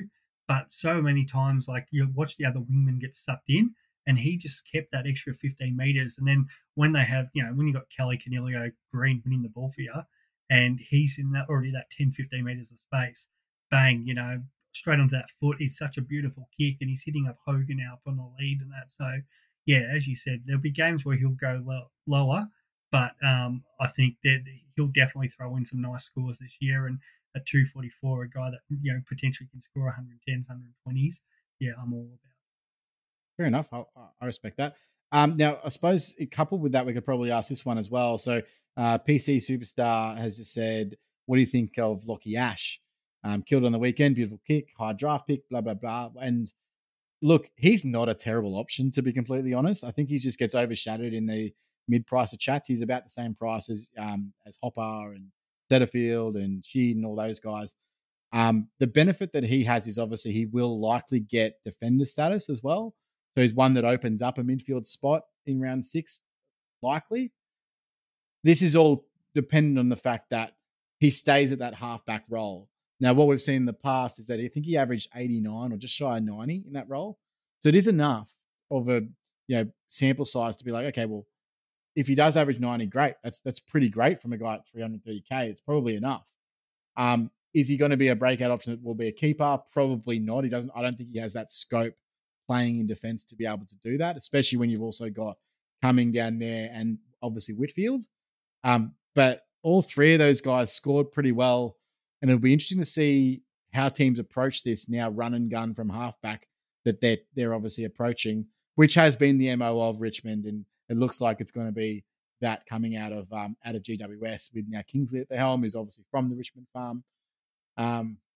And so what we generally see is that maybe one pops up as that really premium user, while the other two might be saying that sort of 90s range. And if you think right now, you've got Vlosten, you've got Rioli, obviously at Richmond.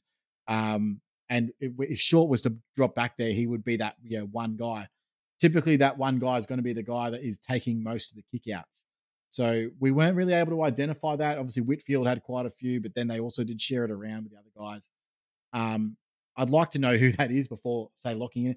Ash was to get more kickouts, but they just sort of let him do whatever they wanted. And I was kind of a little bit shocked that that run from half back was not even, I think in a normal AFL game, that's a bit shut down. I can't imagine them just letting those guys just do whatever they wanted, which is what happened on the weekend. So yeah, I think I don't hate it. But still, Whitfield's the one that's going to get more attention.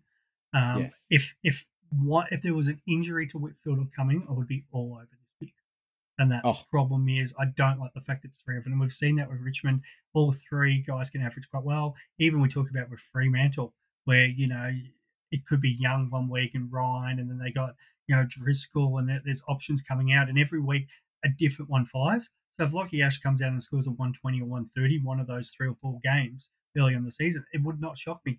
But then in those games, I'm expecting Whitfield's probably only going 70 or, and so is Isaac Cumming. And then the next week, it's probably the opposite. Yep. So I think, it's not a terrible pick.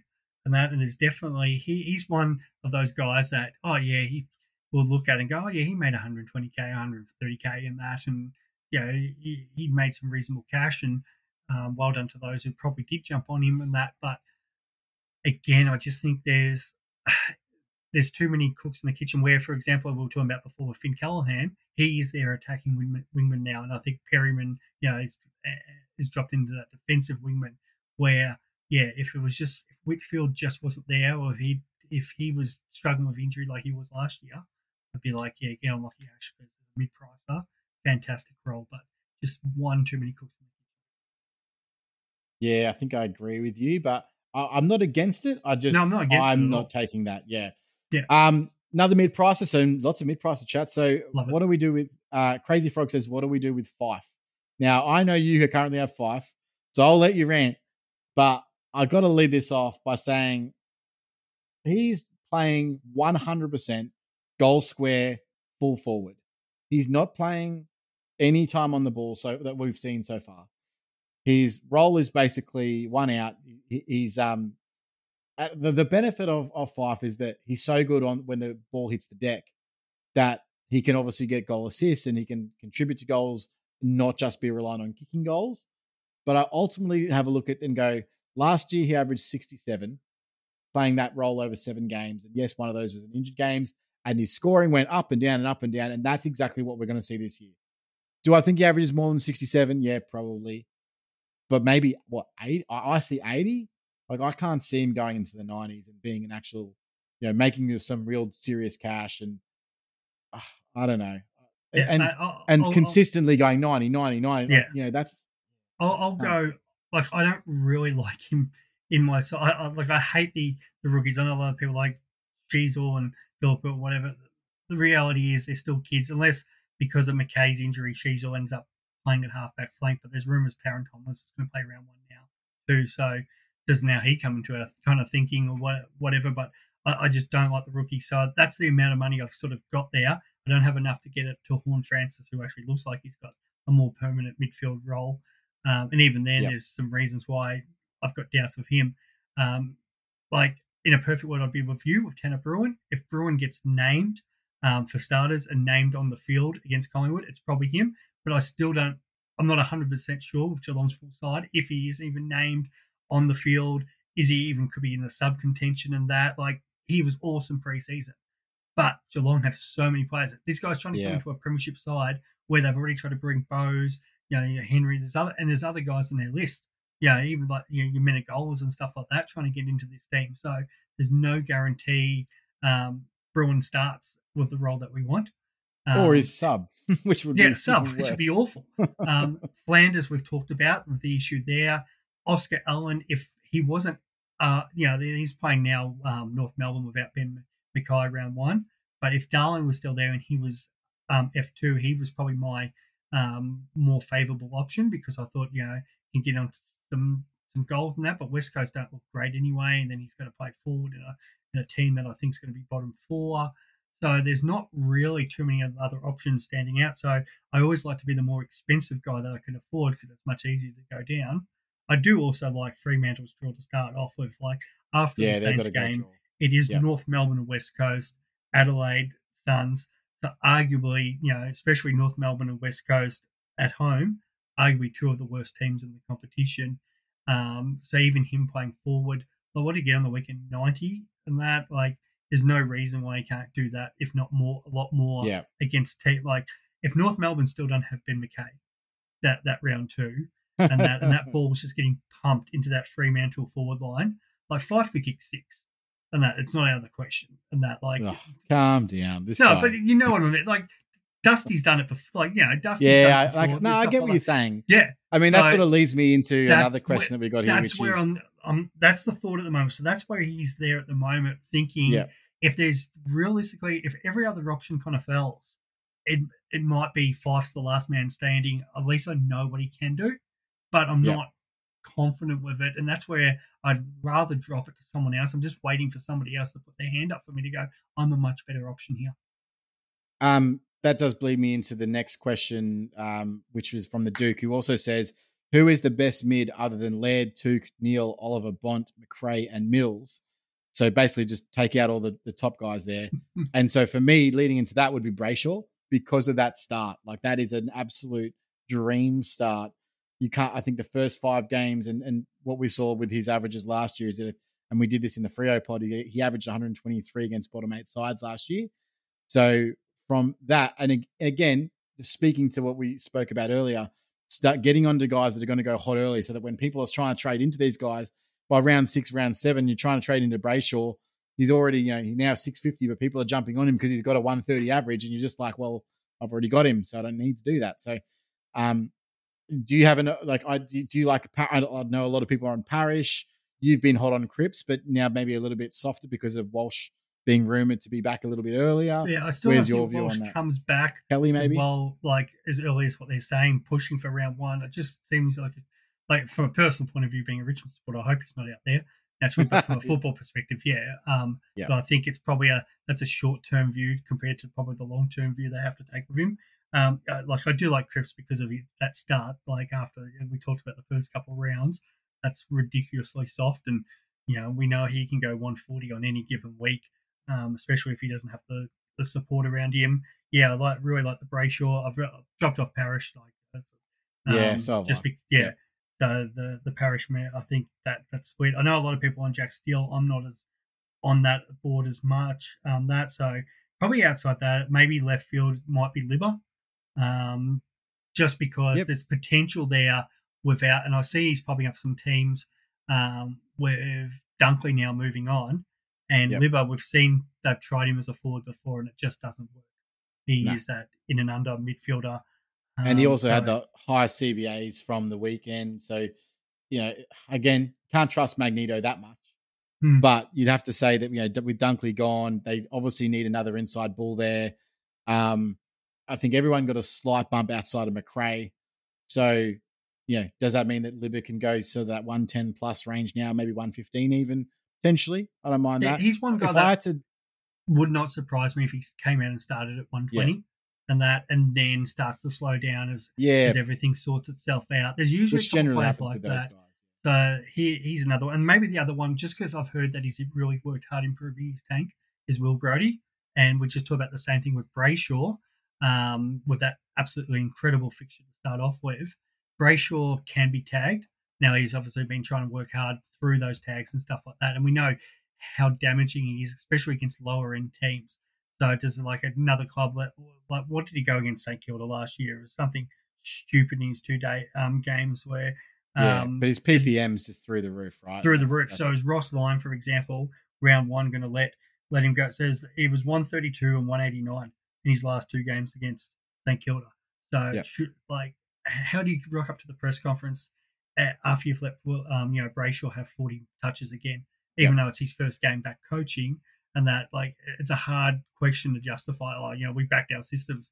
You've got enough data to show this guy's torn you and you won the last 3-4 times he's played you. Yeah. So I think a lot of people are thinking, well, if Brayshaw cops it, maybe Will Brodie doesn't. And could he with that sort of fixture and with that improved tank? Because that was the biggest thing with Brodie last year. And it was always the question mark with him. What did he play? Stupid time on ground. It was under 70%. 63 or 64. Something like that. So, I believe he's improved. So now he's in the 70s sort of guy that he might have to run a bit harder. So does that extra 10% bump, equate from going from that sort of, 100 guy? Could he get a run on it early with that fixture and maybe go 115 as a starting point? So I'd probably go. For me, I'd probably go 1 Brayshaw, 2 Kelly. I don't mind the Kelly pick. I'm not sure he can average 36 disposals, but he looked bloody good on the weekend. And then 3, I'd probably go Libba. I don't mind Brodie as a pick left field because, what we see league wide is we see most people lowering their CBA attendances, most people lowering their TOG, whereas he had already had low TOG and centre bounce attendances because he couldn't get on the park. So if he can increase it, he could be the only one bucking the trend. So it's and that's where we're talking about Libba. There's a reason for Libba because they've got guys who can play more flexible, and Dunkley's gone, big chunk there. And then Brodie, as we just said. So you're looking for somebody. If you're going a pod and you just want to, I don't like being a pod for the sake of being a pod, but there is people that out there go, oh well, I'm happy to run one of these guys. There's got to be a reason for it. Don't just turn around and say I'm picking this player because I want to be different. And that give us and there's 2 reasons there. There is actually legitimate stats where these guys could go well. And we saw it in the practice match why they absolutely dominated. Now, the practice matches to real things is a completely different situation. But Yes. you look at that figure, somebody like Brody, again, or Libba, if they were to get that start, and especially, Brody, let's just say Brayshaw is the one that gets tagged. Brody comes out and goes 115, 120 for that first 6-7 weeks. And then everyone else is like, oh, hang on, we need to get this guy in. He's the guy this year. You're so far ahead of the pack because, 2% started with him this season and nobody else is on him. So they're the sort of players that, you can get massively ahead. And I think there's, at least with them, there's probably lower risk. The only problem is it's, you're spending, in particular Brody's point, like maybe 50 to 100,000 cheaper than one of those big dogs. But what happens if they just plot along that 105 sort of scoring and that? What do you do then? Unless you keep that money in the bank or that money's been used to really balance out the points, but still, when do you pull the trigger then to go, okay, I have to move one of these guys up to a Uber? You kind of get caught because they're not really an Uber premium, but they're not a mid-pricer. So you can get caught holding them too long. And you just got to I think you got to treat them like a mid-pricer. And that if they're just not cutting it, you just got to cut them if that's the case. But for that reason, I'd probably almost rather get them as that sort of round 3 or round 4 guy that you just go to if they're just popping off, as opposed to start with them. But that's just my. I have seen some people have sent me teams, which I will do a team review. And if you watch this before I've done that, feel free to DM me your teams. But I have already, as I was flicking through, a couple of people have got Libba, M2, Brody, M3. So for me, it's 1 on that. I don't think you can, it's too big of a risk to go 2 because you're kind of hedging your bet. You're like, okay, maybe one of them's going to go off. I'm not too sure which one. So I'm going to start both of them. And there's a lot more risk associated with that, where I think you choose the one where you're more confident with whatever, you've seen or what you've heard and that, and you back that pick in. So for us, for me, I have Brody probably ahead of Libba just because of the fixture, I think, and that improved time on ground and CBAs for him. It makes sense. And now Mundy's not there as well. So that's obviously going to change some of the CBAs and dynamic there. So I think there is an increase for Brody, where Libba Beveridge just scares me a lot. And that's why I'd have McRae locked in my team. He was in my first team pick, right. But I can't, I make the joke that, how many, I'm happy to take a bet that, Caleb Daniel does one ruck contest this year and that, because that's how crazy Beveridge can get. It's not out of the realm that anything can happen for him. So that's where I'm all right. So moving on, so Seeker 11th says that is a 1 primo defense too light on now or too risky? I think this one's a pretty easy one. I don't think it's necessarily too risky, but we've lost a lot of the security from all the extra rookies that we had. They just started dropping like flies. So, I mean, before we had Bose and we had Caulfield and, we had quite a lot of these other rooks that were looking like they were going to start. Weddle as well. Chesser was going great guns and then had a really poor start. Now we've got the news that only one of Sincotta and Cowan's playing. Wilmot and McKenna are super underwhelming. Are they even on-field options? They don't really look to be. So for that reason, I'm leaning towards 2 premiums. With Yo at D3. I was hot on 1 premium and Yo at D2 for a long, long time. And now with all the value in the other lines, I kind of feel like you can sort of spread it out. I just don't like teams with the 1 primo now. What's your thoughts on that? Yeah, I agree. And I even played around with when Dacos was flying, thinking, do I just even try just running Dacos there and that, and maybe with then Yo. But as you said, Bose, Caulfield was playing seconds. That wasn't promising. But Kenner, I watched get outrun. I said that with the Brisbane Geelong game twice. A Geelong player ran past him, and he's known for playing for his speed. So, it's hard to transition back from playing, Gaelic football back into AFL and that. And he'll do reasonably well, but I'm not paying 160. That was probably the one I was getting most criticised for with one of my pods. Well, where's McKenna in your team? And that was my worry. A, what role is he going to be? And then B, what's his fitness like back, playing AFL? It's a tough sport to play. So I think he's still good enough to probably get 50, but am I confident on a guy paying that much for a guy who's like, he's only going to get maybe 50? And then until he finds, and there's no guarantee with how long ago did he play first? And wasn't he splitting kickouts at the time with Sard or something like that? Yeah, stuff like that. So he had a much better role, and he didn't score that exactly. Great. Like he had Yeah. one good year where I think he may have gone okay something and that. But Yeah. I watch a lot of Essendon games because Yeah. my partner and that. So He's not like, getting yeah, kick out to Brisbane. No chance. Not that's behind right. Rich and Essendon are Cobb. very and they're very excited. Always been a very exciting team. You Tips and McKenna's and they can all run and stuff like that. Where the conditions also probably don't suit him up at Brisbane. Like a lot of night games at this time of the year.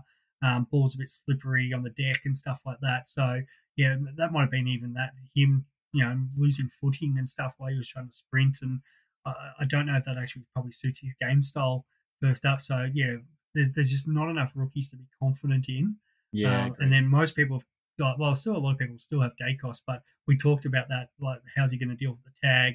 We actually got to see it, didn't deal with it that well, and that so that kind of came, cut off with everyone. I think you're like with me, with waiting to see Ridley's role, bang on Ridley in my side. But I think if it's not, you're going one premium and Ridley, it's two premiums, and we've talked about that before. Yeah.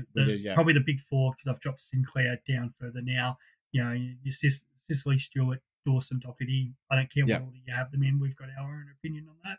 But you either need two of them or it's one with Ridley. I think it's the best, safest option. That sort of leads into another question that we've got here from Jake Sharp SC, who said Stewart and the 200k guy, or Ridley and Fife or Zeeble or Brun or whatever it may be. And I think we're both on that second train with the Ridley and the 200k forward rookie. You're looking at what, a Sheasel or a Philippou or maybe guys like that. Pedler kind of came in. Yeah, I think none of them have good roles. Yeah. I mean, I think the job security is there for Sheasel. Obviously, really high pick. They love him, but when he played forward, he's so damaging when he gets it but doesn't get enough of it. When he plays behind it, which is not, I don't think he's going to be doing that much in an AFL game, to be honest. I think they've got enough guys that he uses down there that they don't need him behind the ball. But I haven't loved him behind it, but he knows how to get it, I suppose, which is a good thing for a Supercoach perspective. I'm not sold on that pick as a guy that's going to make enough money to be worth it, to be fair.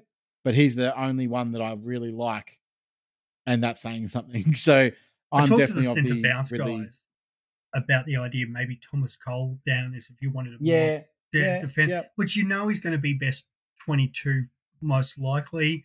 But then again, his scoring's never been great. Like, maybe 60s or whatever. But if you want somebody, maybe like that could improve because West Coast are going to see more ball down there. There's just not enough free ball though, right? Like, that's he's the problem, not the designated guy. And it's still like, I even was tempted with Jaden Hunt, but he's just never like he's shown it maybe one game at Melbourne when I think he played down there one time. But he's like they've definitely got him on that half back flank role, and they're going to see a lot of ball and stuff like that. But it's really hard to back in a guy that's never done it before. And you're like, oh, okay, this guy at 285, I'm banking to go 85 for a good period as well. So yeah, I think Zeeble, and just the idea that he can become a defensive option for you by round 6, all going totally well agree. There. So that does, because that then you'd hope Yo's still going and making us cash and hopefully turning into maybe a keeper option down there. We're hoping either one of Yo or Zeeble become that. So if it's, let's just say, Wilmont or Sincotta or somebody like that after round 6, or even the idea that Zeeble, you don't need to move him straight down to defence straight away. Like, you might have flick one of your forwards into the midfield, or we might just get another rookie off. But Zeeble maybe round 7, round 8 becomes that option down there that flicks off then one of those defensive rookies, depending on how fat those cash cows are. So, but it does give us some more flexibility there with moving our team around. Where I think your other option there was, one more premium in that rookie. Yeah, you've got to really bank on that rookie turning out the way it wants. And forward rookies, it's just the way it is. We saw it last year. I think Sheasel's a better version of Rochelle. And obviously went slightly more higher. Rochelle kicked 5 early. Was it round 1 last year? Yeah, I can see Sheasel maybe even doing that first round. West Coast, maybe it's it could be going both ways. They might get really defensive and really scared about getting the 4 points. Maybe it's more because it's the fast deck. They just let him play and stuff. And maybe Sheasel gets on the end and kicks 5 and comes out and scores 100, 110 first game. But then what happens in 2 weeks later? And is it the same where, Rochelle pumping out a 30 or something? Because, again, even though Sheasel gets up the ground more, he's still a forward in a poor team. There's a reason why they got him at such a high pick, because they are a poor team, and that Yeah. so you're relying on somebody that young finding his own ball 15 to 20 times and getting scoreboard impact. And yeah, that's a big ask for somebody who's by then playing his third, fourth game of footy. Yeah, agreed. Now I've got 3 more questions. So line them up. But the first one is pretty easy one. Which defenders in the 200 to 250k range are best 22 and have SC friendly roles? And really, I think we discussed this earlier. There's really only 2, and they both play for the same team, which is Liam Jones and Hayden Crozier. Now, what we saw in the weekend, that Crozier looked great, but unfortunately, with the injuries to Durea and who else went down? Richards. Both went down early, and then he even went down later in the game and played limited time on ground. It was really unsure to see what sort of role he's going to be able to do. Is he getting kickouts because he was able to get that? I'm not sure. It's a real big question mark, and I think that Liam Jones, just with that interceptor role, obviously playing basically fullback, but is a very good interceptor. A stat came out today that he averages 3.2 intercept marks per game, which was league leading or something like that. Yeah, number 1 since 2019 with Jeremy McGovern. Which basically to me just says, look, he's not going to be a light. He's never been great with his use, which is obviously the big knock on his game. But he's going to be able to get big scoring plays and points, which is going to tick along his score. So it keeps him, even if he's only getting your 50s to 70s or whatever it might be, that's fine. You're really just needing him to just make sort of 100K. He's probably not. He might not even make you 150K. Might make you 100K, get you to sort of that 330 mark, and then you can get an underpriced premium with a 1 down 1 up to someone around 500K, which should be easy enough to do. So I think those are really your only 2 options. Obviously, Caulfield is another one there, but we don't know where Caulfield's at. It was listed as an emergency. He might not be ready, but he might be ready early in the season. I'm just not sure if you want that as a downgrade option at 210K. I think he's 208K. So anything else to add there, or you pretty much spot on there? I was big on Jones. The moment I saw him in that first 5 minutes of the game, I'm like, oh no, he's straight into my team. Even if he's playing D2 or D3, it did look like they wanted him to sort of more zone off more. Josh Bruce didn't seem like he had that much of a clue what he was doing down there. So if he's playing down there, I think that's more lockdown than with Alex Keith, obviously the D1 lockdown gorilla there. But they all got the ability to intercept mark. But Liam Jones is the last 5 years averaged between 66 and 77. So you know what you're getting from him. We really prefer it, obviously, in those 70s to get that 150K. But even at that sort of 66, it's going to be 100K. So at worst case scenario, it's not too bad. And even a couple of years ago, he threw in a really terrible 12, but then he had 147 because he got on the end of a lot of intercept marks and stuff. And that's the thing with an intercept marker, you always got the chance to put the ball down there and that's what happened on the weekend against North Melbourne. They're bombing it in, a weaker team there and just zoned off all day and that. So he's going to get a game there where he probably is going to go at 100, 110 and just that cash gen is going to fly. And then it doesn't really matter if he goes, a couple of games of 50 and stuff like that, because he's making the money that we want him to do. We're really looking at him as that sort of 8-week option. He's not going to be a keeper for us, but intercept marks are worth gold in Supercoach. So I think he's definitely pretty well should become a locked-in option for most teams at D4. The only other one I'd consider is Nathan Wilson from Fremantle. If you wanted a real, he's always had the ability. I just don't know if he's best 22. That's the problem. How Freo sort of set up if everybody's back. We know they've had a few injury issues and that, but crossing over from the GWS, he's always had the, and was he been at Freo now for 2-3 odd years? But the injuries have obviously really hurt him. But he has been a guy that can go 75, 80. Does use the ball, can use the ball well especially if he's out in space there, bringing it out a half back. So. Yeah, 263K. It's not a terrible. If you knew that he was locked in that best defense, and that I think you could do a lot worse than going Nathan Wilson. But yeah, is he best 22 is the problem. Yeah, of course. All right. So one last one before we get to the actual last one. And I this one's apologize because I think he said 200 to 250k, but Nah, it I'm cheating there. doesn't. But I mean, look, I'm cheating there by giving you an extra 13k option. not really. Yeah. Which underperformers are you still considering from preseason matches? I think for me, I'm still probably still considering Tim English, even though I'm fairly certain on Wits. Yeah, he obviously didn't have the greatest game, but I can't. Even though he didn't have the greatest game, he still scored an 85. You know, he's not going to be completely terrible. That's one that I'm definitely still looking at. Outside of that, obviously, Cogs didn't have the greatest game. Still considering him, but he's not currently in my team. There's just some guys that have just sort of come to the furore and taken over, or I was looking for specific things from these guys, and then I saw it, and then I went, okay, it's locked in. So, someone like a Ridley, for example, like I was looking at him all preseason as a guy that, if of the 500k guys, he's the one that I'm really hot on. If he gets the right role, because I think that he could even be the number one defender, which is just insane considering the talent that we've got in defense. So a lot of those guys who did do that for me were fantastic. The guys that are sort of, I know that people are still looking in, say, a Jack Steele, thinking that was just a whatever, but he just doesn't look the same to me. So, yeah, I wouldn't say there's anyone that I would say, actually, no, here's the one, Cunnington.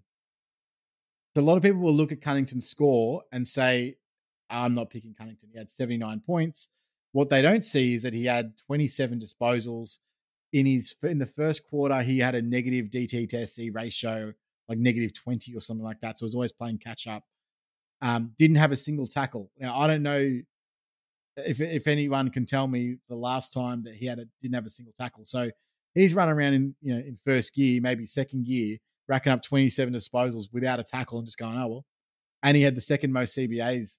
So just quietly, Cunnington slid under the radar of a lot of teams. So underperformed, but I'm heavily considering in my starting team. Yeah, okay, so that's where mine in particular becomes, like, I've got Siebel Fife, we talked before, and I've really looked hard at going Cunnington Flanders or Cunnington Radigalia, because I was looking at going, how can I ignore somebody who, and he was kind of like, he butchered the ball a bit early, which is natural. You come back first game in what he missed pretty well all of last season. You're going to be rusty at that. And it was a little bit of bruise-free football. Like, as we just said, like Lockie Jones took 11 marks and stuff like that. There was nobody was going in that game to get hurt. They were getting the moles in the legs and stuff like that. Come round one, Ben Cunnington's going bang in that midfield. He'll be tackling the first West Coast player that gets the ball. And that's how he plays. So, yeah, I like, even if he was to butcher it that much, and I don't know actually if he had that many clangers on the weekend and stuff, but it wasn't not as much of a contested game as it normally looked. And even like LDU's completely gone off a lot of people's radar because of his score on the weekend, and like, they're all back and that. But yeah, just watch that game, and it wasn't your normal contested positions. Actually, he ended up having 16. Here we go, Ben Cunningham, 16 contested positions, but he had 9 clangers. So that's obviously going to really affect your score. And that I was watching him going, man, he looks good. Tackles. Man, he looks good. Man, he looks good. And then look at the score. I'm like, that's really reassuring. Yeah. That's great, because a lot of people won't look into the stats. They'll just look at the 79 and go, oh, well, he's not an option. Yeah, so I personally think he's arguably the only there we go. guy. Sorry, 4 clangers. I'm looking at the wrong side. It's 9 clearances, but 4 clangers. And then a free kick against 2. So that's my bad there. I was just looking at the wrong club. But still, with that many. But I think his disposal efficiency was really poor, though. Yeah, it was. What are we? 74%. It wasn't. That's great. actually pretty good. Even, it's not too bad, but it's still, like, I'm going to gather. But that can also be judged differently too, depending if he's just completely like kicked down that forward line and just picked out Liam Jones compared to, like, scrubbing a kick 20 meters, and it's a little bit different. But naturally, first game back, it was always going to be like that, and the Bulldogs did absolutely dominate them as expected. I'm just trying to find LDU here. It was LDU had 6 clangers for that. So I knew he had a lot as well, and even he only laid the 2 tackles. So it was a lot of bruise-free football for that game. I'm just trying to look at total tackles for the match, 87. Yeah. So it just was one of those matches, and I think if that's what I wanted to see. Like, can Cunnington get the ball, and he did. Well, like he you could still even had argue 69% Zeeble CBAs for Cunnington, which is way more than I thought that he would be Mhm. looking at this season. I thought it would be more like 50-50. But if he's getting 70% CBAs, what's he averaging? Like he could be 100 plus. Like, Yeah. so, I mean, at Like his even value. even Zeeble, like I've heard some people going like that. And I personally thought it was probably an underperforming game with just the 15 touches, and I think he had a couple of clangers in that as well. So, like it wasn't the performance maybe people were looking for, but again, like they were sort of like, okay, we'll go through the motions here, do what we have to do, and that, and but it's all about the role. So that's what we've talked about in the past, and that's what I was watching clearly. So Zeeble had his role, kick outs in that back line, doing it. Cunnington playing CBA midfield. What else did I want to see? Finn Callahan around the ball while wing all day, good enough for me. I wanted to see Nick Dacos get tagged. He got tagged, and that how did it work out from there? Not what I wanted to see there. So Jack Steele, my issue there, a lot of people are like, he time on ground and everything is kind of in first gear, which is true, but it was more how St Kilda played. So he has, the fact he could slim down and still get 9 tackles is a fantastic effort, and that He still got pushed off the ball by Whitstable Setterfield like it was nothing. The problem with me, with that is, okay, the way they were playing through that ball movement, it's kind of was like St Kilda and Essendon had swapped game styles. Essendon a bit more precise with their ball movement. St Kilda were really rushing it through half back and through that midfield, where last year I felt like Steele, and even a couple of years before that, he would be able to lead up and take a mark. If it's not contested possession or one of those midfielders, sort of slow ball movement into that forward line and that. And yeah, they were definitely playing. It was a very un-Ross Lyon style of footy, because we always think Fremantle, how boring did they play? But remember, St Kilda didn't naturally play that way. And that they were a very good team around that 2010 period. But Ross Lyon's big thing as a coach is, I'll use my players with their strength. So, Rowan Marshall, he's a natural ruck. He's playing in there. Yep.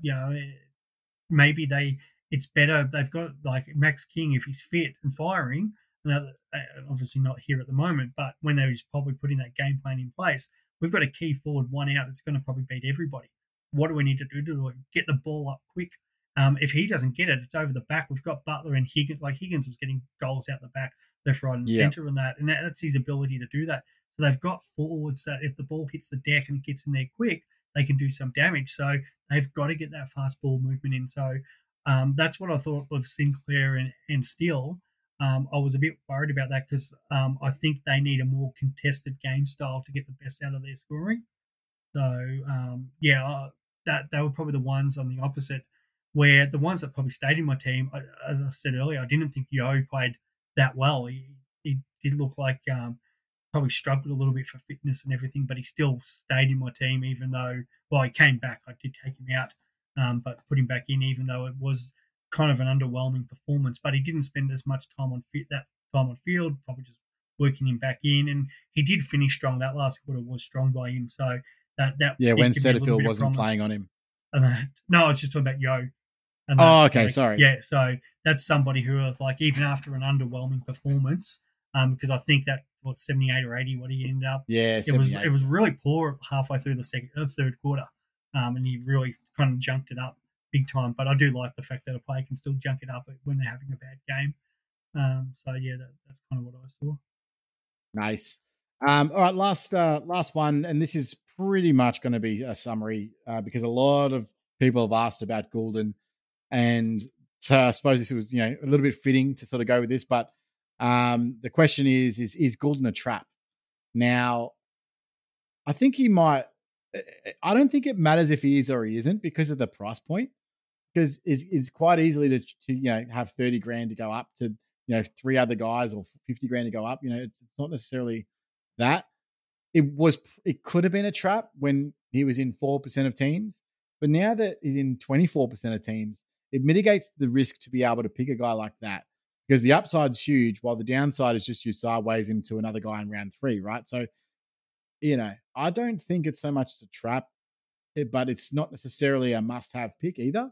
It's a guy that can hurt you if you're not on him, but you can also get on him pretty efficiently. Like if he goes big in rounds 1 and 2, you're probably going, say, a Cogs or a Taranto down to him anyway. So what's the worst that can happen is he, it costs you a trade if you don't have him. Worst that can happen the other way is it costs you a trade if you do have him. It's not a huge trap pick like, say, a Whitfield of old or a Kelly who does pulls the soft tissue and then for the next 6 weeks is in and out and in and out, in and out. Like those are trap picks.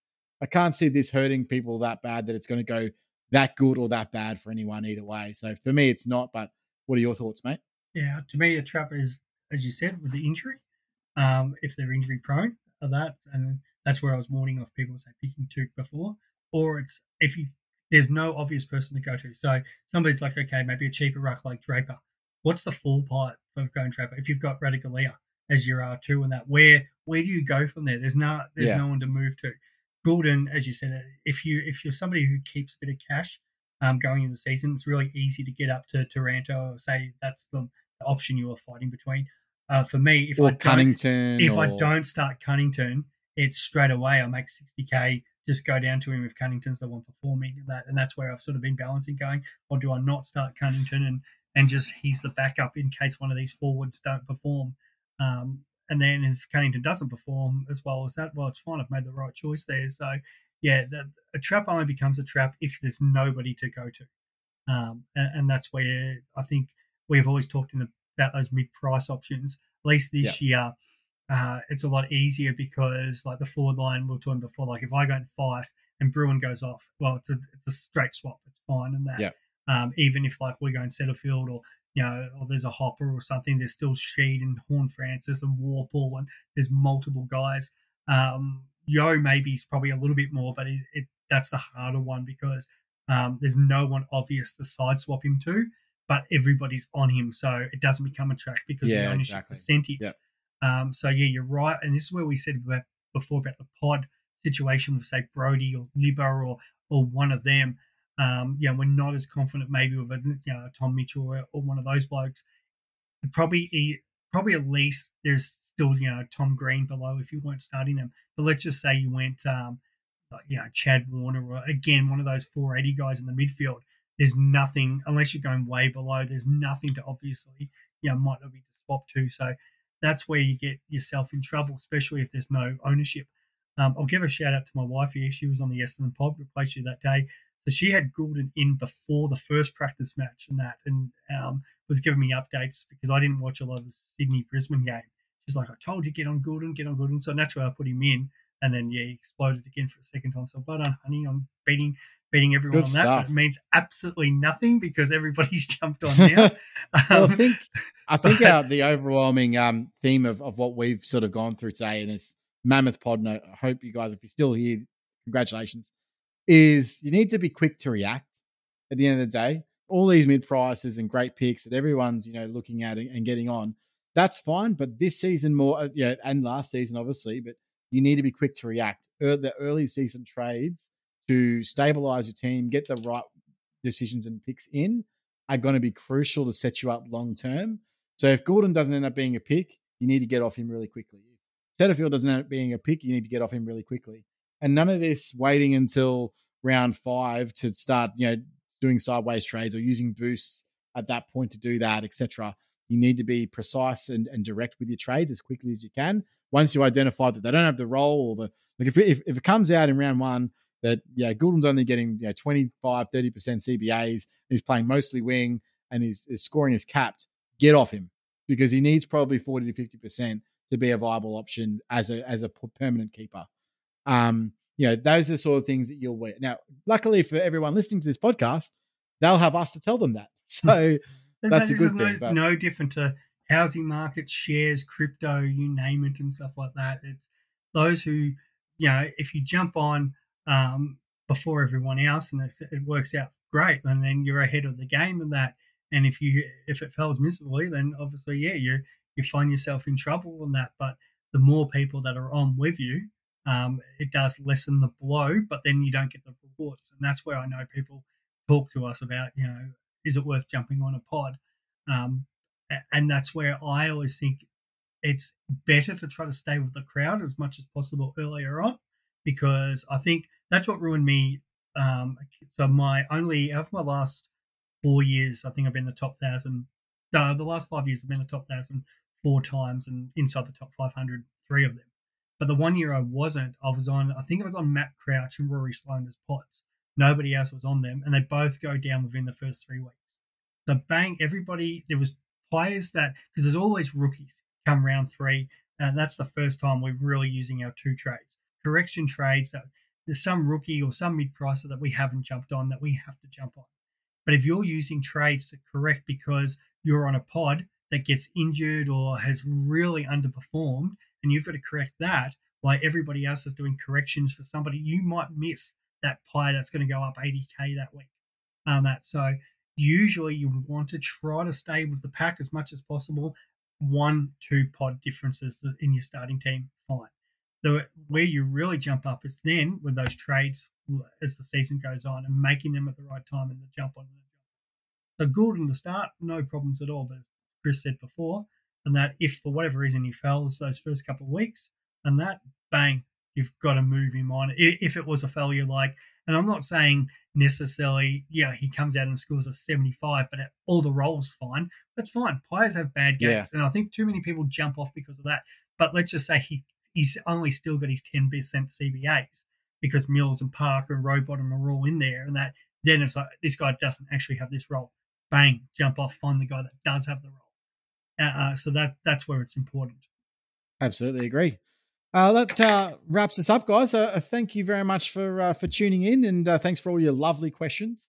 Obviously, hit us up on all of our social platforms at SC Insider 100 for all Supercoach related content. As I said, we are going to be pumping out more and more and more as preseason comes to a close, and then we look forward to the almighty start of round 1. It's next Thursday, right? I think. Yeah, I'll be there. MCG, bring it on.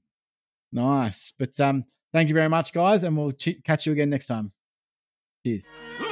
The C is for the courage I possess through the drama. H is for the hurt, but it's all for the honor. A is for my attitude, working through the patience. Money comes and goes, so the M is for motivation. Gotta stay consistent, the P is to persevere. The I is for integrity, innovative career. The O is optimistic, open and never shut. And the N is necessary, cause I'm never giving up. See, they asked me how I did it, I just did it from the heart. Crushing the competition, been doing it from the start. They say that every champion is all about his principles. Carry.